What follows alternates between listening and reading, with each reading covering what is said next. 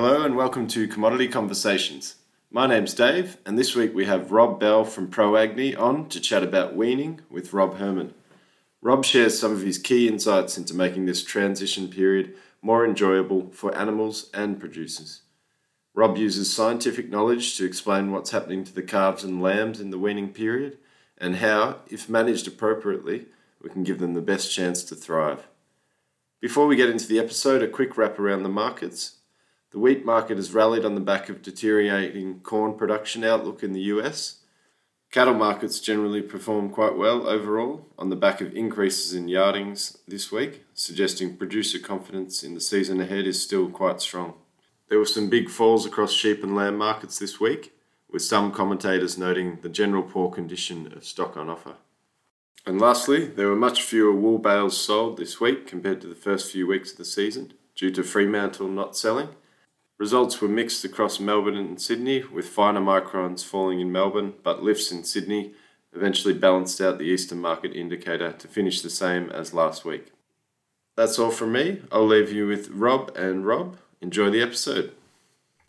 It's great to have Rob on the program, and it's very timely because we're sort of coming into this key period where, certainly down south, we're weaning, we're lambing and calving, and then we'll be looking forward to weaning. So today we want to talk about some of the things that farmers might be thinking about when they're setting their sheep and cattle up for their whole life, and it all hinges, or a lot of it hinges, around this. So, Rob, I note that in some of your documentation, you talk about weaning lambs and calves shouldn't be considered as a process.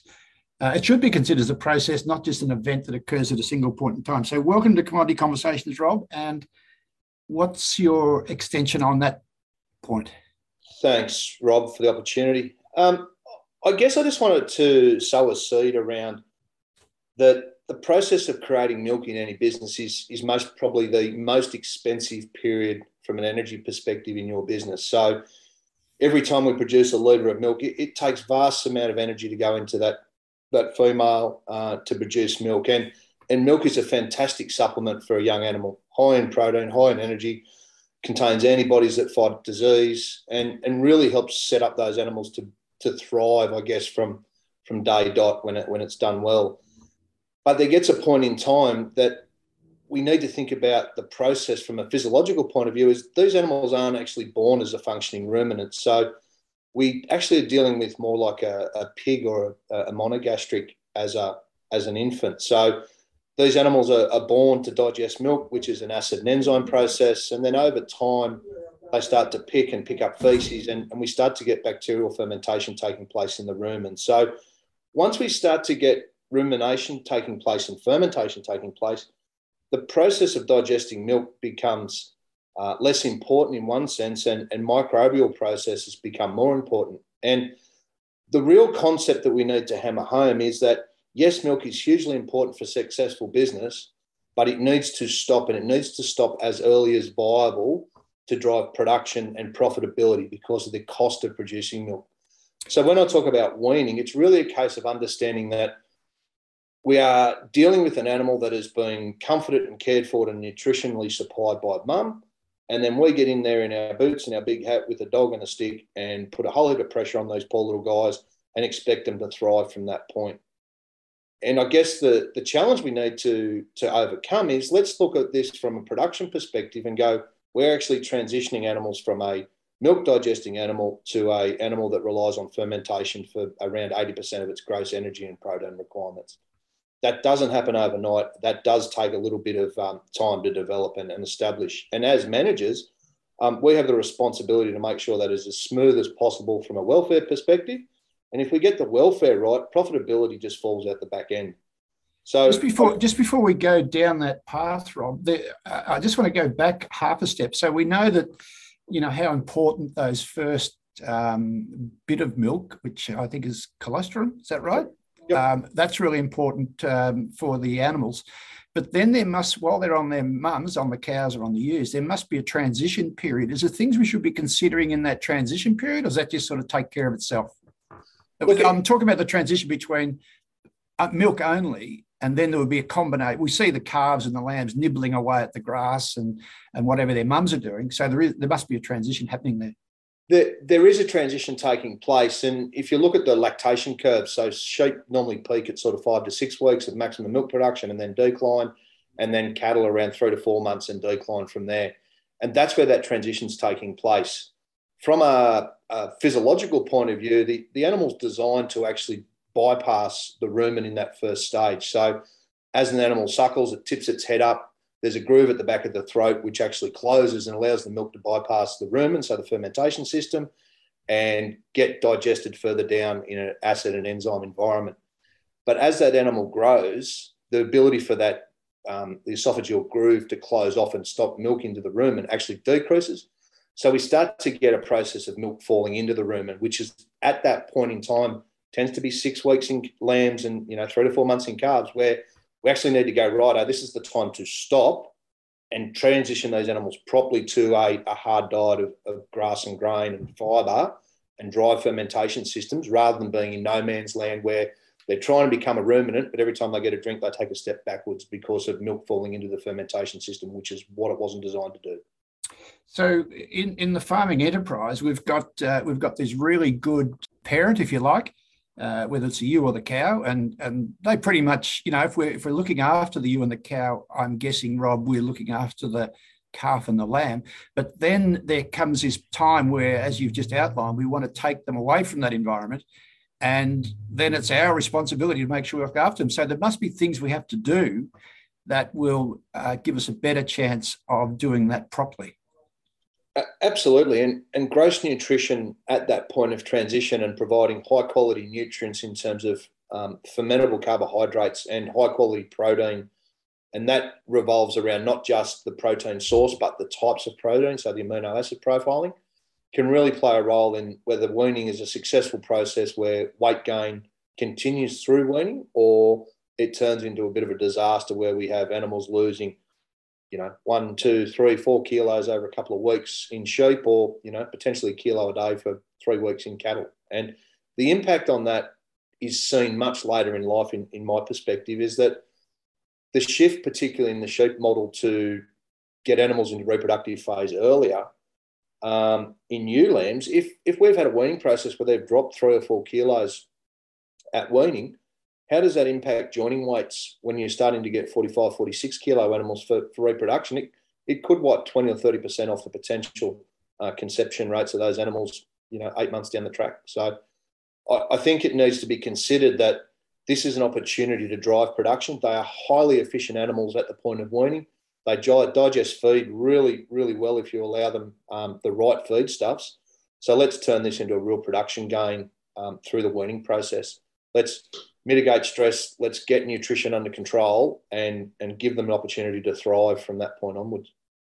So I'm talking today on Commodity Conversations to Robert Bell, who's co-founder and chief technical officer of ProAgni, which is a product we've talked about before, Rob, on this program. And I just want to go back. The point you made there was interesting, in that you were saying if we don't get it right, the animals go backwards for a period of time. But I'm pretty sure they don't then immediately start improving either. They go through sort of a hiatus period where not much is happening, and then they slowly build up. So you can elapse a fair bit of time in the life in that critical period of the young animal where they're just not improving and going backwards. And that goes to your point about where do they end up for joining weights, etc. Yeah, look, the rough rule of thumb in my world is that for every 1 day of loss, it's a multiplier of 3. So if we go backwards for 2 weeks, we've got 6 weeks of production lost, and that's a huge cost in terms of time, but also feed eaten that just doesn't convert to anything that's returning a cash return. So talking about that's the negative parts of it, Rob. What are the positive things that farmers are doing, or best practice that they're doing to enhance this critical time for their livestock? I think the keys to a really successful weaning program are early education of the animals while they're still on mum. So they recognise you as a friendly, not a foe. We're dealing with a whole heap of stress at this point in time. So making sure those animals are comfortable when you walk in the paddock, make sure they understand what a dog is, that, yeah, a dog's there to move them, but they're not going to get their heads ripped off. And then actually start to educate those animals to eat what they're going to see through that weaning process. So a process of imprinting, so small amounts of food while they're on mum, just to educate these animals that the life is about to change and we want to support you through that. But making sure that we're then starting to supply something that's familiar, so that when we do get to the drafting gate and those animals are split, they actually go, I recognise this before. I've felt it in my mouth. I've tasted it. It's pretty good. And that takes a lot of stress out, because those animals are bellowing and walking fence lines because they're looking for mum, because they're hungry and thirsty. And it's our responsibility to teach them effectively to eat. So just on that imprinting, so I imagine we've got to be careful with grain to some degree. Most farmers would imprint, especially sheep, they'd imprint it with a bit of grain. You've got to be careful because, the rumen's not ready for it. So what are some of the things that we should be considering when we're doing that? And I guess more specifically, and I've got personal experience in this case, Rob, where we had a problem with sheep overgorging out of a feeder, and we know what happens there. It's not a good sight.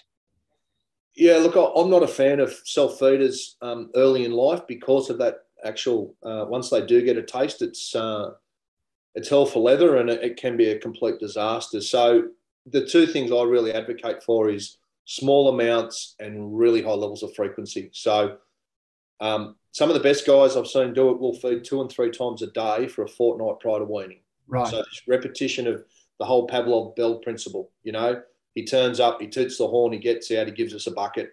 It just reinforces the behavioural traits. So to mitigate things like gorging and overeating and self-feeders, it comes back to a lot of how much work we're prepared to put in as managers.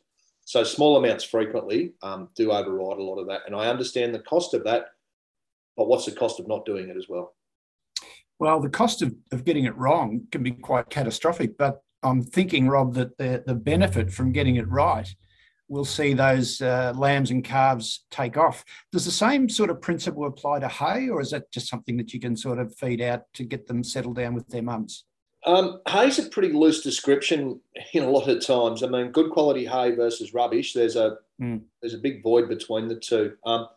Look, hay does a great job at keeping animals full, and it can provide some really good energy and protein if it's high quality, particularly in that legume space, so things like vetch and lucerne hay. But when we start to talk about pasture hay, it just has two compounding effects. One is the density of the nutrients in there is low, and then secondly, because of the fibre content, intakes become restricted because of the amount of fibre in there. So yes, hay is a great tool to manage appetite and fill them up, but I really do like to see an amount of concentrated feed through that weaning process, just to make sure that those animals' demands are being met. Yeah, and I think I've got a note here from your partner and co-founder, Locke Campbell at ProAgni, and he's saying, or he's making a note here to me saying that good weaning practices provide the foundation of an animal's genetic potential to be fully expressed. Just elaborate a bit on that, Rob. Is that just purely about their ability to breed, or is there more to it? No, look, it's more to it. So there's been a lot of work done, particularly in the dairy space in the US, looking at rumen development and the exposure of different feed types and the response of that from a physiological development point of view. And they've shown that when animals are exposed to a highly fermentable starch source, so things like a wheat or a barley or a corn or a triticale, they actually produce a chemical which will stimulate the development of the rumen wall much more than some other feedstuffs. And the development of that rumen wall gives surface area and blood supply. So the rumen wall's job is to absorb nutrients and lift and shift it, the byproducts of fermentation. So the bigger the surface area and the more blood we have going past, the more efficient it is lifting and shifting. So exposure of ruminants to high quality fermentable carbohydrates like wheat and barley and corn and triticale at weaning actually establishes really good rumen architecture in terms of surface area and blood supply. So it allows those animals then to start capitalising on what's in line in their genes. So if we have got nutrient demands met or exceeded, what potential do we have? So if we build a Ferrari and tip kerosene in the tank, we're going to have a pretty ordinary race. But if we build a Ferrari and fuel it right, it can absolutely fly. That's a good explanation, Rob. And I mean, we're talking about quite detailed practices here on the farm, and of course, a lot of farming is big scale and broad acre, but getting these building blocks right in our animals is going to stand us in good stead right through their lives, and I guess also make the life of the farmer more enjoyable and easier going. Oh, absolutely. I mean, stress at weaning, I think 90% of it actually sits on the producer's shoulders rather than the animals. And it's a case of, if we're organised and we've got a process documented and the whole team knows what's going on, weaning turns into quite an enjoyable process where you can see the fruits of your labour that have, they've taken 5 or 9 months to cook, and then they've gone through a lactation period, and to see healthy, happy weaners bouncing around, ready for the next phase. I think there's nothing better from a, warm your heart perspective that you've done a good job. Are there other things we should be thinking about at this stage? Are there supplements or, health treatments or those sort of things? Or do we get that rumen right and the animals look after themselves? I think there's 2 parts to it. One is we need to make sure that we manage stress and disease. So I'm a big fan of injectable vitamins at the point of weaning. So things like B12 and vitamin A, D and E. Yep.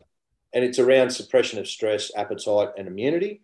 And then the second point that gets missed so often is really up-to-date clostridial vaccines. So whether that's a 5-in-1 in cattle or particularly 6-in-1 for cheesy gland in sheep, they're no-brainers. They need to be done frequently and often, especially in high-challenge situations.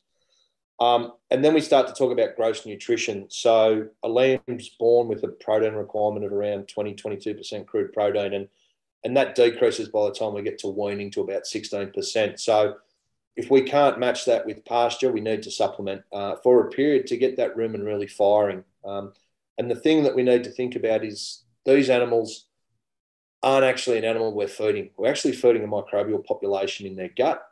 That microbial population is responsible for around 80% of all energy and all protein that animal consumes. So getting fermentation right and stable is an absolute paramount point to maintaining animal health and vigour. So get your animal health, get your nutrition right, and those two come together to produce a pretty handy article at the end. Well, it's great to be talking to you today, Rob, and I thank you very much for your time. We really enjoy watching what ProAgni is doing, and I'd encourage people to have a look on your website, proagni.com.au. These sort of discussions are happening more frequently in agriculture and in livestock, and I think it's a great thing, and the work you guys are doing is to be commended. So, Rob, thanks very much for joining us, and we look forward to catching up with you again soon. Thanks, Rob.